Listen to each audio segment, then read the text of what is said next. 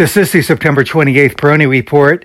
Sharp selling pressure in technology yesterday is carrying over into today. And I think what we're seeing here is reminiscent of what we had experienced earlier this year when the momentum growth categories went into an aggressive rotational consolidation, which in some cases drove stocks and subcategories among those sectors into correction territory, down by 10% or greater. Looking at the 200-day trend lines, I think that probably is worth noting here. It does seem that a number of technology stocks could perhaps touch their 200-day moving averages, especially the leading stocks in a number of the different technology categories. And that would equate to something along the lines of a 10% or greater pullback from the recent highs. While earlier this year was certainly unsettling as the correction took hold among the growth categories, ultimately it did lead to a significant bottom, and we did see advances that drove a number of stocks and subcategories into record territory. And I think that that could very possibly be a similar scenario here, that once this correction plays out, we will see buyers coming back in.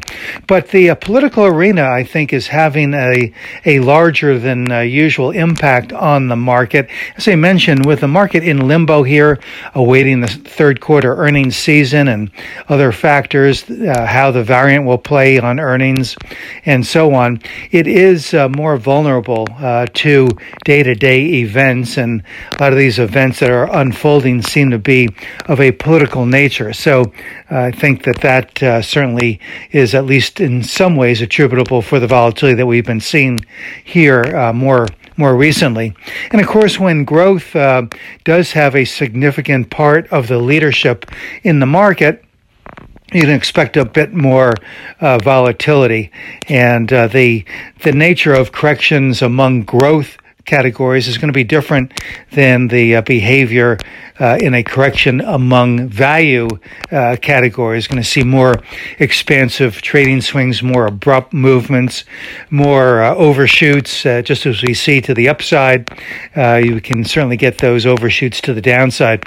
So I would be regarding the 200-day moving averages here for the marquee technology names and other of the growth category leadership stocks. It's very possible we could see these stocks testing toward the 200-day moving average areas, which again would equate to something along the lines of a 10% or greater retreat from the recent highs. And there, those that have been calling for a 10 to 20% correction might very well see that pullback realized, but rather than the overall market in certain sectors and themes. I think overall this will be a constructive move, and just like we see in the market from time to time, like we saw earlier last week when we get these abrupt and sharp sell-offs, they tend to address price and sentiment excesses pretty quickly and efficiently.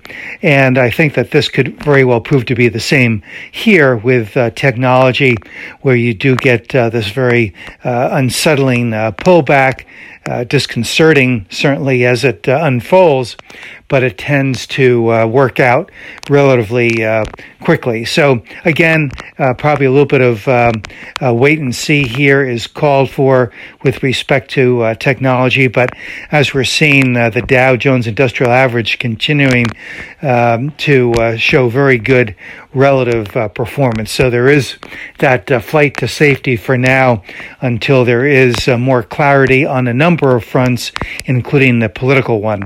This is Gene Peroni at Peroni Portfolio Advisors. All expressions and views presented on this podcast are the opinion of the commentator and may be subject to change. AAM makes no recommendation as to the suitability of any investment. It may make a market or have financial interest in any security or sector discussed. Past performance is no guarantee of future results. Investors should consult a financial professional before making any investment decision.